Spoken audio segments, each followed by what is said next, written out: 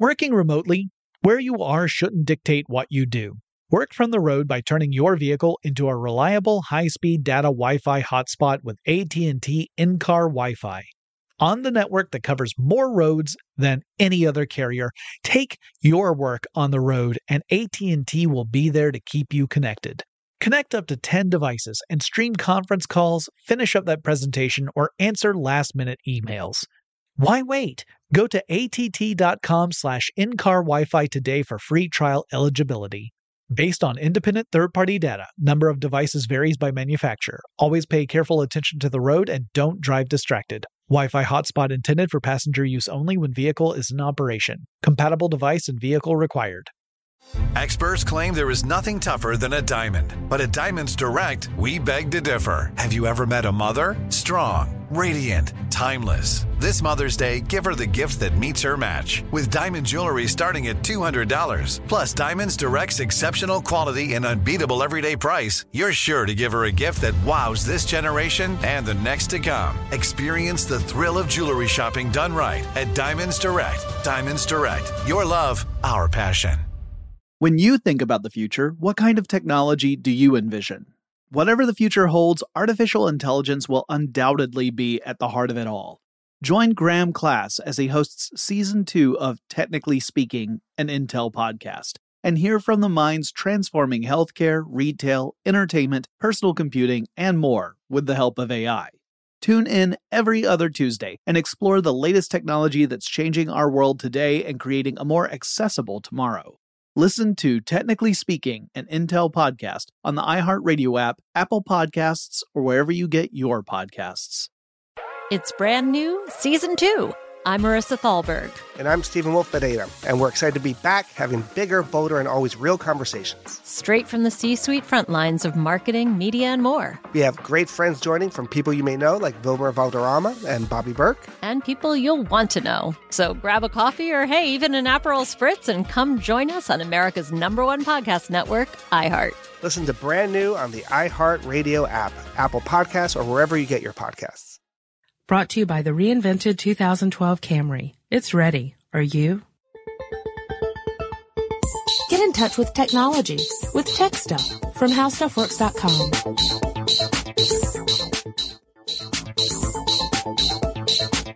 Hi there, kids, and welcome to Tech Stuff. My name is Chris Paulette, and I'm an editor at HowStuffWorks.com. Sitting directly opposite me, as usual, is senior writer Jonathan Strickland. Let me take your picture, add it to the mixture. There it is, I got you now. Really nothing to it. Anyone can do it. It's easy, and we all know how.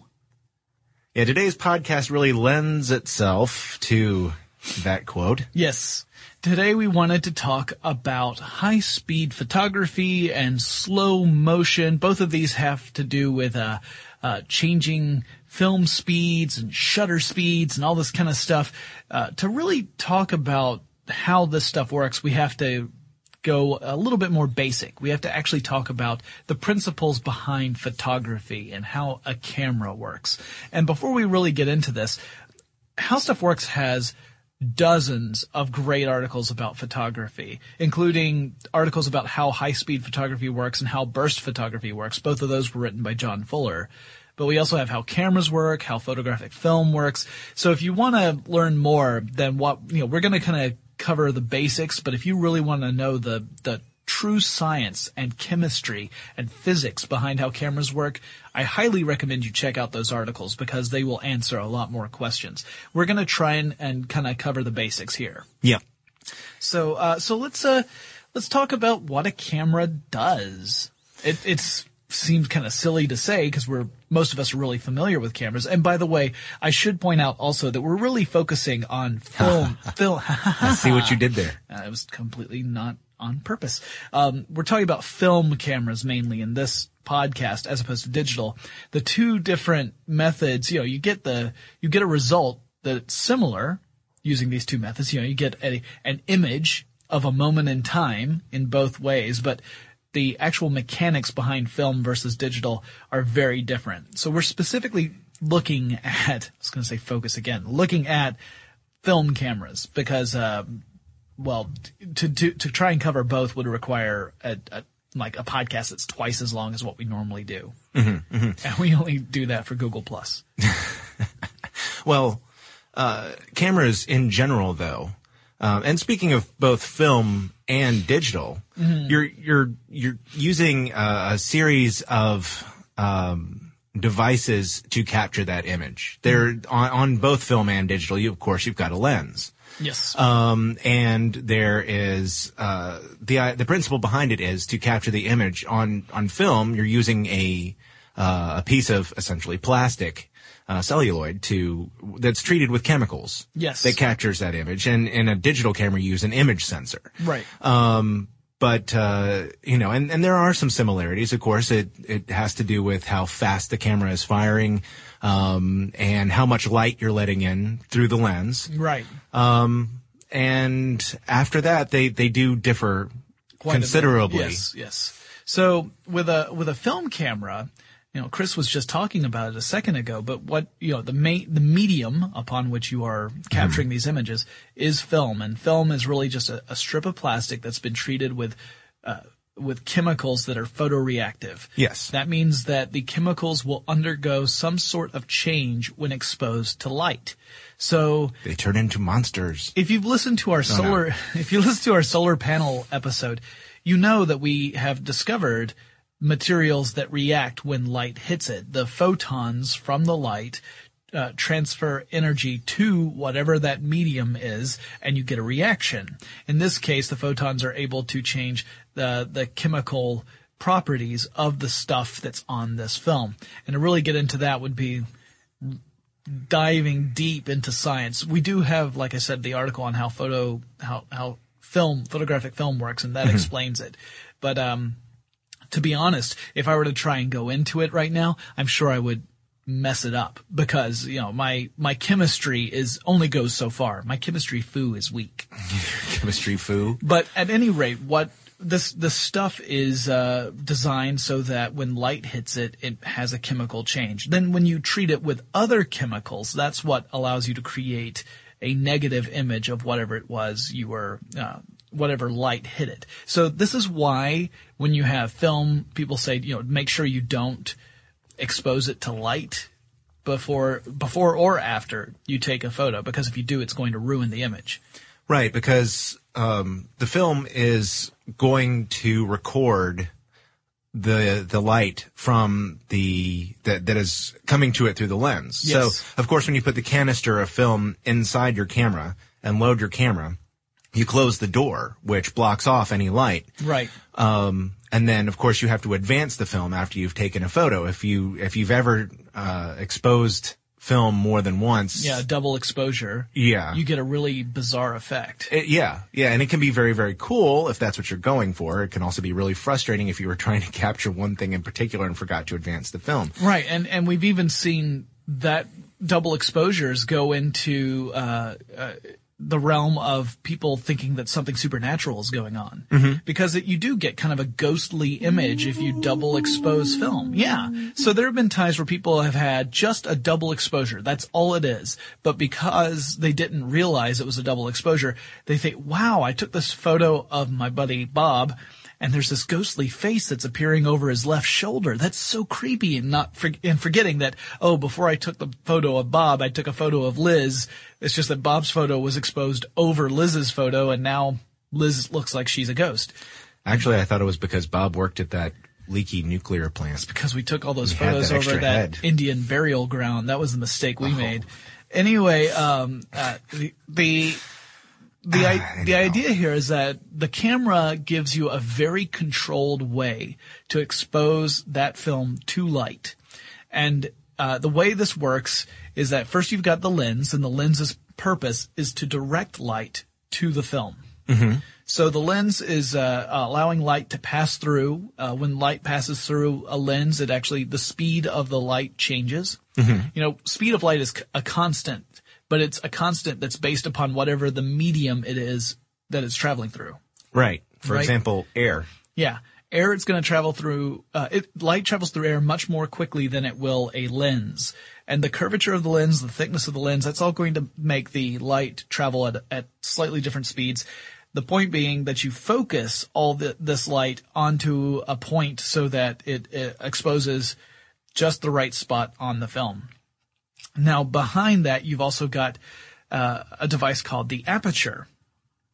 Mm-hmm. Now, the aperture is essentially a hole. It's a disc that can expand or contract and allow more or less light to pass through from the lens to the film. Mm-hmm. So it's a barrier between the lens and the film, and you adjust this in order to really kind of tweak your photo settings. Like with a manual camera, a manual single lens reflex camera, or SLR, manual SLR.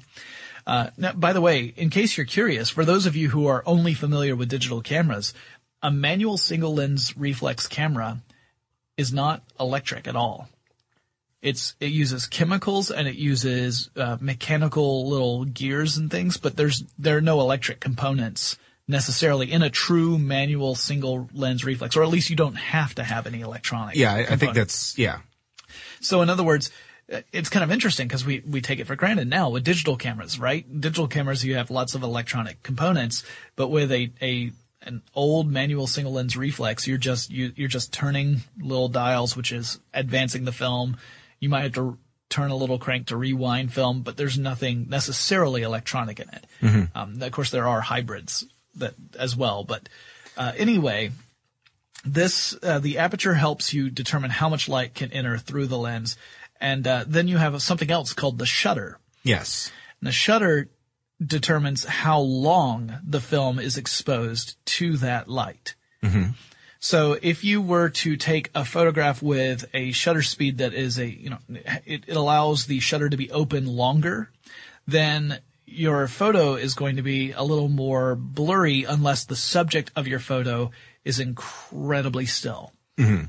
So if the camera is still and the subject is still and you've got a decent amount of lighting and the shutter is open longer, theoretically, as long as the light's not too great, you will actually get a very clear image because it's really capturing that moment. Now, if something's moving, then you're going to get a blur. So if you've ever looked at some nighttime photography, especially for like cityscapes where you can see where traffic is moving through and it's like beautiful red streaks on one side of the road and white streaks on the other, that's obviously the traffic where cars are coming and going. That's usually using a camera with a shutter speed where the shutter's remaining open longer. Mm-hmm. Sometimes it can be as long as minutes or more, and that creates that streaking effect because all that light is hitting the camera over an extended time. So instead of seeing individual cars, you're seeing these streaks. Yeah, this has basically it's a combination of things. It's a combination of the aperture setting that you're using to expose the film, the shutter speed, and there are cameras that you can manually hold the shutter open as long as you want to. It's often better in creating the photos like Jonathan was just talking about, where you leave it open for minutes to have your camera on a tripod and use a cable release, just so that you don't nudge the camera, because otherwise you're going to jar the picture and distort things. So yeah, it also has to do with the speed of the film. And it's funny because that's sort of a misnomer. There aren't little canisters of film moving faster than others. It has to do with the chemical properties, actually. Look at it go! And again, we're not going to get into the chemistry behind it so much. But depending on the speed of the film, you would be able to capture photos in darker environments or lighter environments. Mm-hmm. Also, the speed of the film is depending on the type of photography you're doing. If you're trying to capture high or fast motion photography, you're going to want something that you can expose to light more frequently, like a higher speed film. Yeah. You want something that's going to just from a very brief exposure be able to capture an image. Right. And by exposure, we're talking about exposing to light. Just keep that in mind, that exposure has everything to do with the amount of light and the duration of light that hits that film. So a high-speed film can capture an image with light hitting it for a shorter time frame. And we're talking fractions of a second here. when we talk about a short time frame, we're talking really short. We're not talking like, 1/1000, 2/1000. No, you would be able to take hundreds of photos in the amount of time it took me to say that, depending on the speed of the film and the shutter speed and all of this kind of stuff. So high-speed photography kind of leads us into this. High-speed photography is all about trying to capture an image of something that's moving at an incredible speed, something that is moving so fast that to the naked eye, it may be either a blur or perhaps even, practically invisible because it's going so quickly. But you want to be able to capture that moment in time so that you can see a very distinct image. Mm-hmm. Well, this is a challenge. You have to figure out how are you going to do that. And there are a couple different ways. Perhaps, I hesitate to say the easiest way, but perhaps the simplest way is to set up your camera in a perfectly dark room. Yeah. And you just leave the shutter open. Because remember, even though the shutter's open, that film, if there's no light, the film's not being exposed. So you've got this film that's just sitting there, nothing's happening to it. It's not reacting chemically at all because there's no light coming into the camera. Mm-hmm. You set up whatever the thing is you want to take a photo of, and then you have it timed out so that the instant that thing happens, there is a flash of light. Right. That is up and down in a fraction of a second. And just that fraction of a second is going to be long enough for the light to go through the camera and to expose the film. Then you could advance the frame and do it again. Now, this is a very slow, painstaking process, and it requires an incredible amount of timing. And there are a lot of different ways of setting up a shot so that the light will trigger at the right moment. Some of them are acoustically triggered, so that there's a noise, and that noise causes the light to flash, which automatically exposes the film in the camera. You don't have to do anything to the camera at that point, right? You're not pushing a button because the camera shutter is already open. It's only after the light is flashed that you have to advance the film so that you can take another photo. Otherwise, you're going to have a double exposure, high-speed double exposure on this film, which I think would look really weird. So that's one way you can do it. But of course, if you want to take a high-speed photo of something in nature, for example, an example that a lot of people use is a hummingbird. Because a hummingbird can beat its wings so quickly that with most cameras, if you took a picture of a hummingbird with a standard camera, it's going to look like a bird with two blurs next to it, right? You won't be able to see the wings. But if you use a high-speed camera where it's able to move the shutter at a really fast rate, and you have a pretty well-lit environment, then you might be able to capture an image of a hummingbird where you've got its wings perhaps in the up or down position, and you can get a really clear look at that bird. But it does require that you have a camera that can move that shutter speed at a really, really fast rate, and that you have high-speed film that's capable of taking light for a incredibly brief exposure time and convert that into an image. Yeah, if you're a tech stuff listener normally, that we like to get into the history of things. And I wouldn't necessarily have thought of high-speed photography as, I would have thought it was a more modern, something that was a more modern phenomenon. But really, the history of high-speed photography goes back just about as long as the history of photography itself.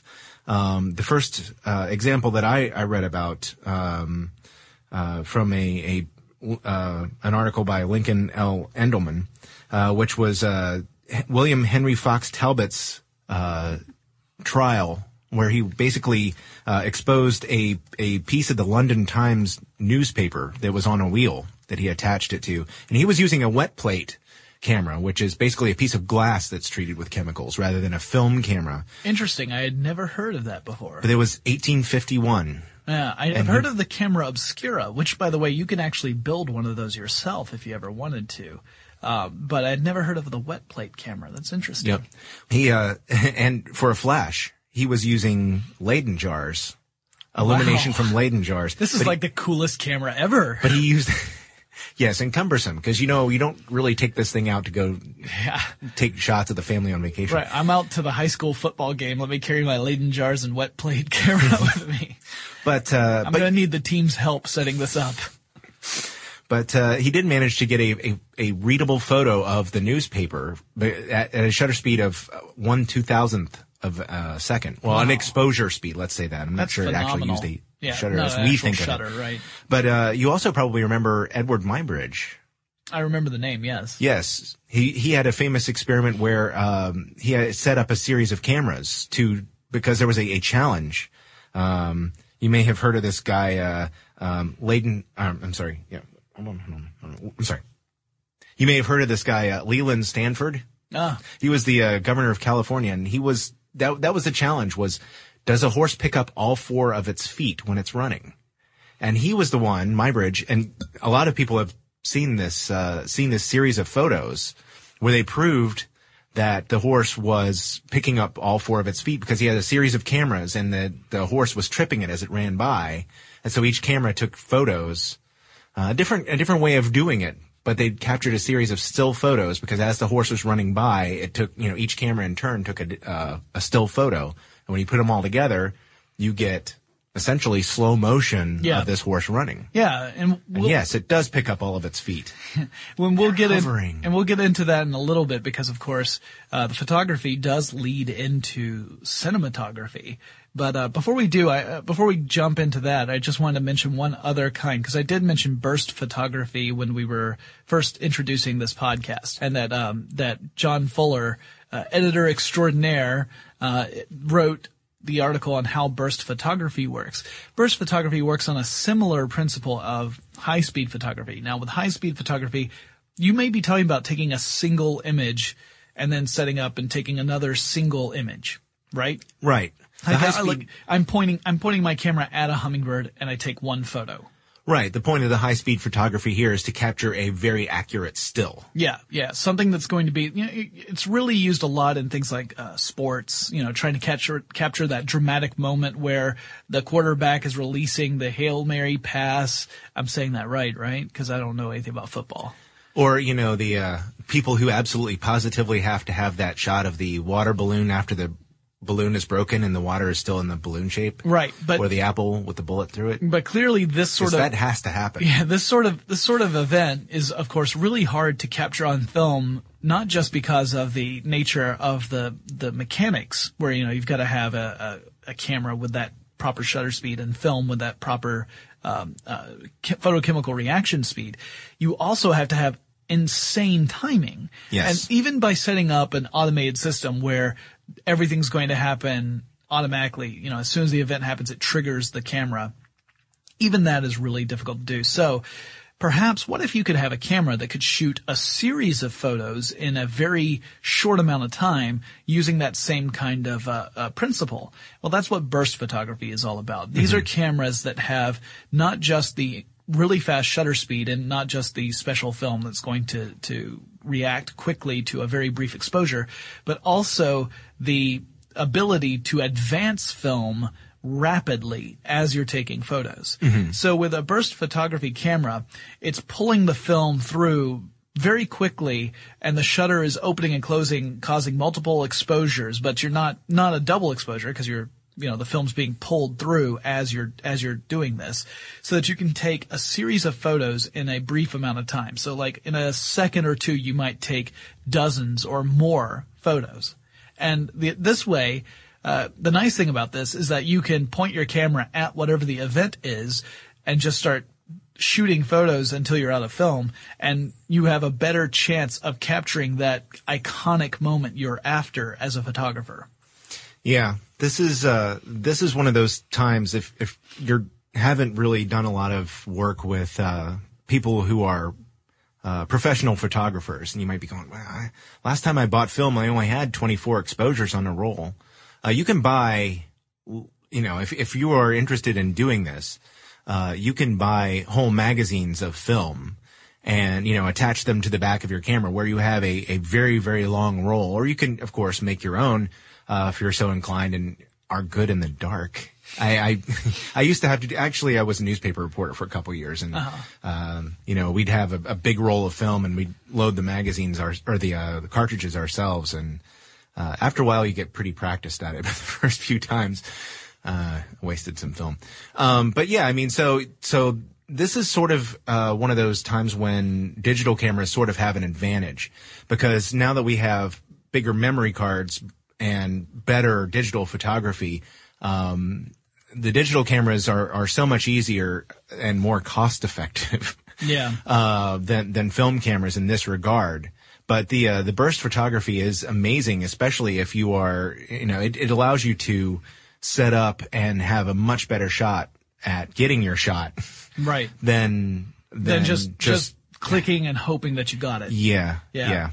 Well, this kind of leads us, like I said, into cinematography, using film to capture images in motion where you are going to play it back so that you have the illusion of motion. So remember, film, as in like I'm going to the movies to watch a film, is the illusion of movement.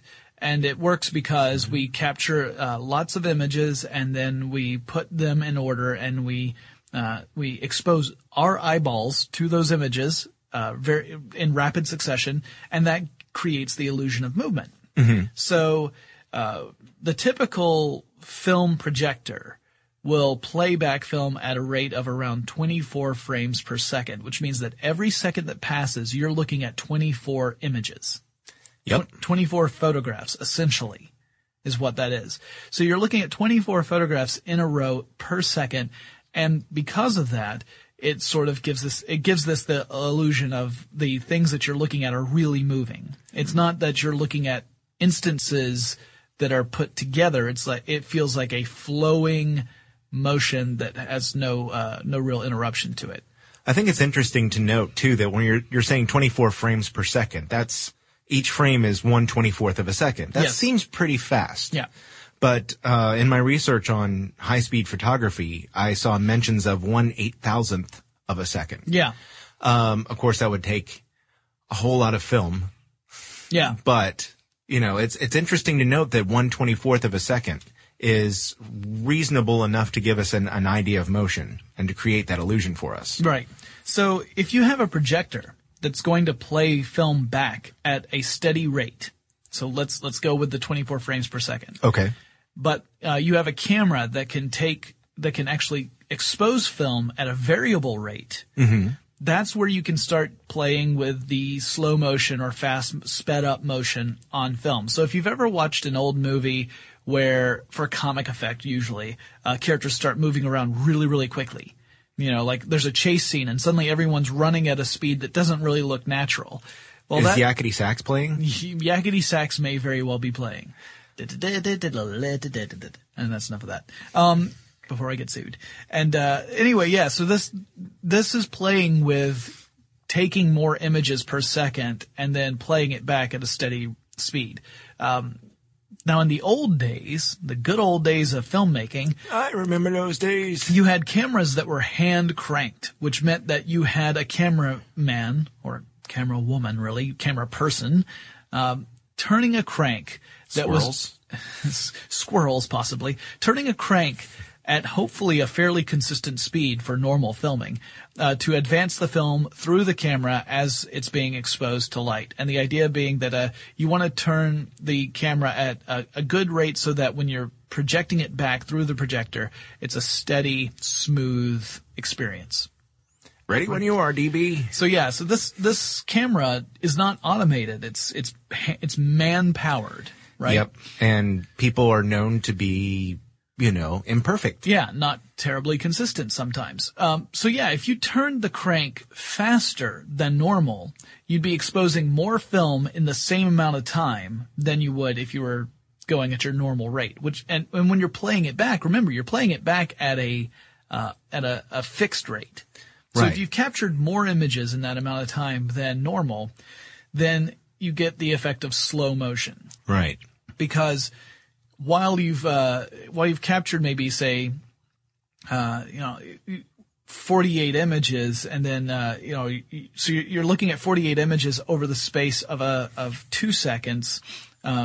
If it were played back at normal speed, now you're looking at it at 1 second. Well, everything starts to slow down. That could be distracting. Yeah. So this is that's over cranking. Yes. It's when you're cranking the camera faster than the projection playback speed. There's also under cranking, where you turn the crank slower than the projection speed. This causes sort of the herky-jerky fast motion stuff that you see, especially in older films, where people are moving faster than they normally could, and often it looks a little jumpy because you're missing information, right? The more amount of time you have between when two images are taken for something that's in motion, the less natural it's going to look when you're playing it back. Right? So if I took a picture of Chris right now, and then 3 seconds later took another picture, and 3 seconds later took another picture, until I had 200 photos, and I played them back at a regular speed, where it would look really, really jerky. It wouldn't look natural at all. And jerky not just because of the subject matter, but bum.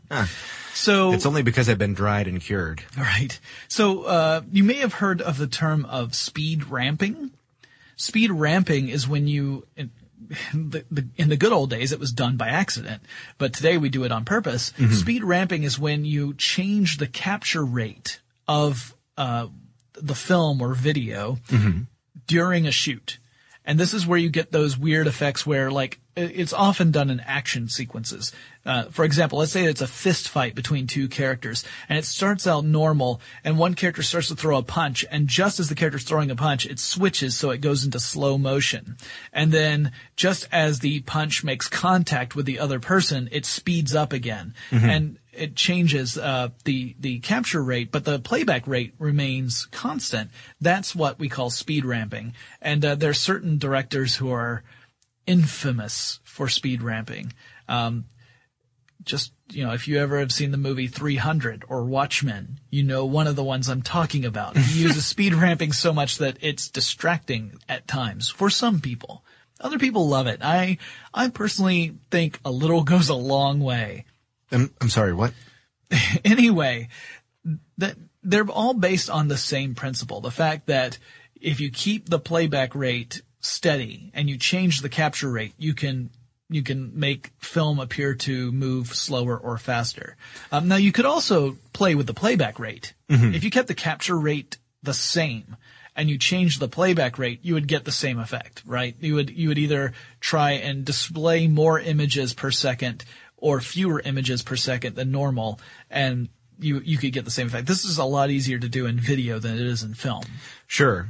But it's funny to note, again, that like so many other things in photography, that the key to slow motion is high-speed photography.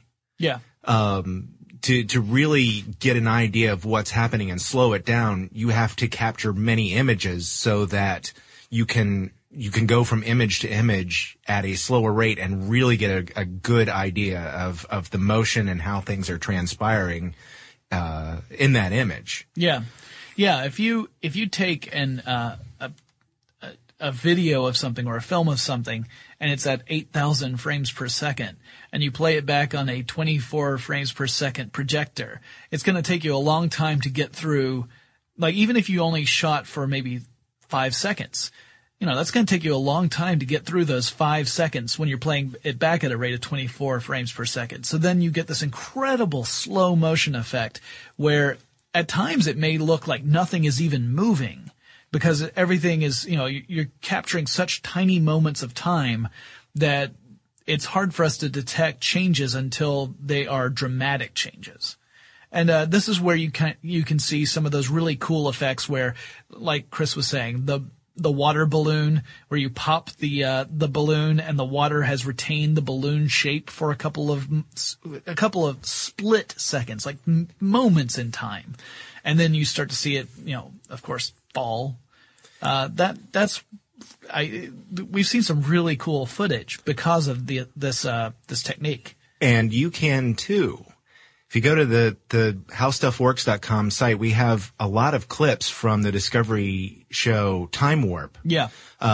Which was really popular a couple years ago because it showed extreme slow motion. Yeah, using amazing high definition slow motion cameras that are taking thousands of frames of footage per second and then playing it back at normal speed. Yeah. And it's absolutely amazing. I can watch them all the time. Yeah. Even the ones I've seen before, I can go back and watch them just because it's so fascinating how well that works. I love the ones where people get slapped.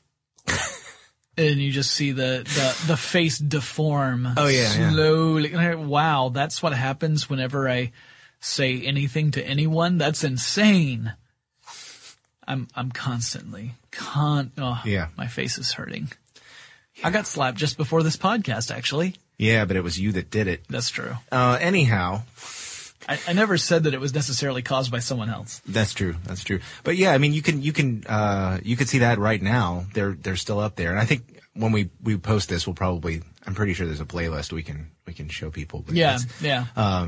It's just a lot of fun to do that. And it's a lot of fun to fool around with high speed photography just as somebody who is a hobbyist. Yeah. To see what you can do with it. And now, granted, if you want to get like a really good high speed camera, this can be an expensive hobby. Yeah. I mean, if you're talking about a top of the line, kind of setup, then you're looking at thousands of dollars. So it's not a cheap hobby necessarily, but it's really cool. No. And then, if you're really staging things too. Yeah. Of course, then I've got the whole staging costs and stuff. Yeah. And you're starting to talk about, again, because it is a matter of the camera detecting the image and getting synchronized with the event that you're trying to photograph. Yeah.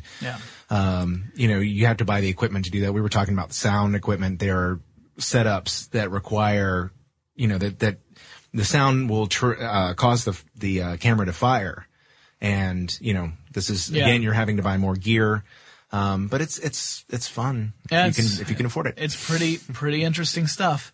So, this wraps up our discussion about high-speed photography, slow motion, cameras in general, film. This stuff is really, really interesting. In fact, so interesting to me that when I look at the complexity of these devices, I mean, the principle is pretty simple from a high concept point of view. But when I start looking at the ingenuity that was required to bring a camera into reality, it's phenomenal to me. Again, it's one of those things where we take it for granted now because they're everywhere. I mean, we have cameras incorporated into practically every mobile device you could think of. But the principles behind it, I mean, it's just phenomenal. Amazing that we figured this out. Yeah, I mean, by we, I mean people way smarter than I am. Well, you think about how the difference in the early cameras, the daguerreotypes and the wet plate type devices versus the tiny little cameras in our smartphones and, shoes and everything else. Yes. I don't want any shoe cameras. Let's not do that, okay? All right. Shoe people out there, don't put cameras in your shoes. How about diamonds on the soles of your shoes? How about self-lacing shoes? Hey, they just came out with those. Yeah, well. All right, anyway, we're going to wrap this up. So, guys, if you have any topics you would like us to talk about, please let us know. You can let us know through email. Our address is techstuff@howstuffworks.com. Or you can drop us a line on Facebook or Twitter. Our handle there is techstuffhsw. Chris and I will talk to you again really soon. Be sure to check out our new video podcast, Stuff from the Future. Join How Stuff Works staff as we explore the most promising and perplexing possibilities of tomorrow. The How Stuff Works iPhone app has arrived. Download it today on iTunes. Brought to you by the reinvented 2012 Camry. It's ready. Are you? It's brand new, Season 2. I'm Marissa Thalberg. And I'm Stephen Wolf-Ferreira, and we're excited to be back having bigger, bolder, and always real conversations. Straight from the C-suite front lines of marketing, media, and more. We have great friends joining from people you may know, like Wilmer Valderrama and Bobby Burke. And people you'll want to know. So grab a coffee or, hey, even an Aperol Spritz and come join us on America's #1 podcast network, iHeart. Listen to Brand New on the iHeart Radio app, Apple Podcasts, or wherever you get your podcasts. Jon Stewart is back in the host chair at The Daily Show, which means he's also back in our ears on The Daily Show Ears Edition podcast. Join late-night legend Jon Stewart and the best news team for today's biggest headlines, exclusive extended interviews, and more. Now this is a second term we can all get behind. Listen to The Daily Show Ears Edition on the iHeartRadio app, Apple Podcasts, or wherever you get your podcasts. The Therapy for Black Girls podcast is your space to explore mental health, personal development, and all of the small decisions we can make to become the best possible versions of ourselves. I'm your host, Dr. Joy Harden Bradford, a licensed psychologist in Atlanta, Georgia, and I can't wait for you to join the conversation every Wednesday. Listen to the Therapy for Black Girls podcast on the iHeartRadio app, Apple Podcasts, or wherever you get your podcasts. Take good care, and we'll see you there. Every week on Talk Easy with Sam Fragoso, I invite an artist, writer, or politician to come to the table and speak from the heart in ways you probably haven't heard from them before. Some of my favorites are with Tom Hanks, Questlove, and Cate Blanchett. In recent weeks, I talked to actor Dan Levy, director Ava DuVernay, and the editor of The New Yorker, David Remnick. You can listen to Talk Easy on the iHeartRadio app, Apple Podcasts, or wherever you get your podcasts.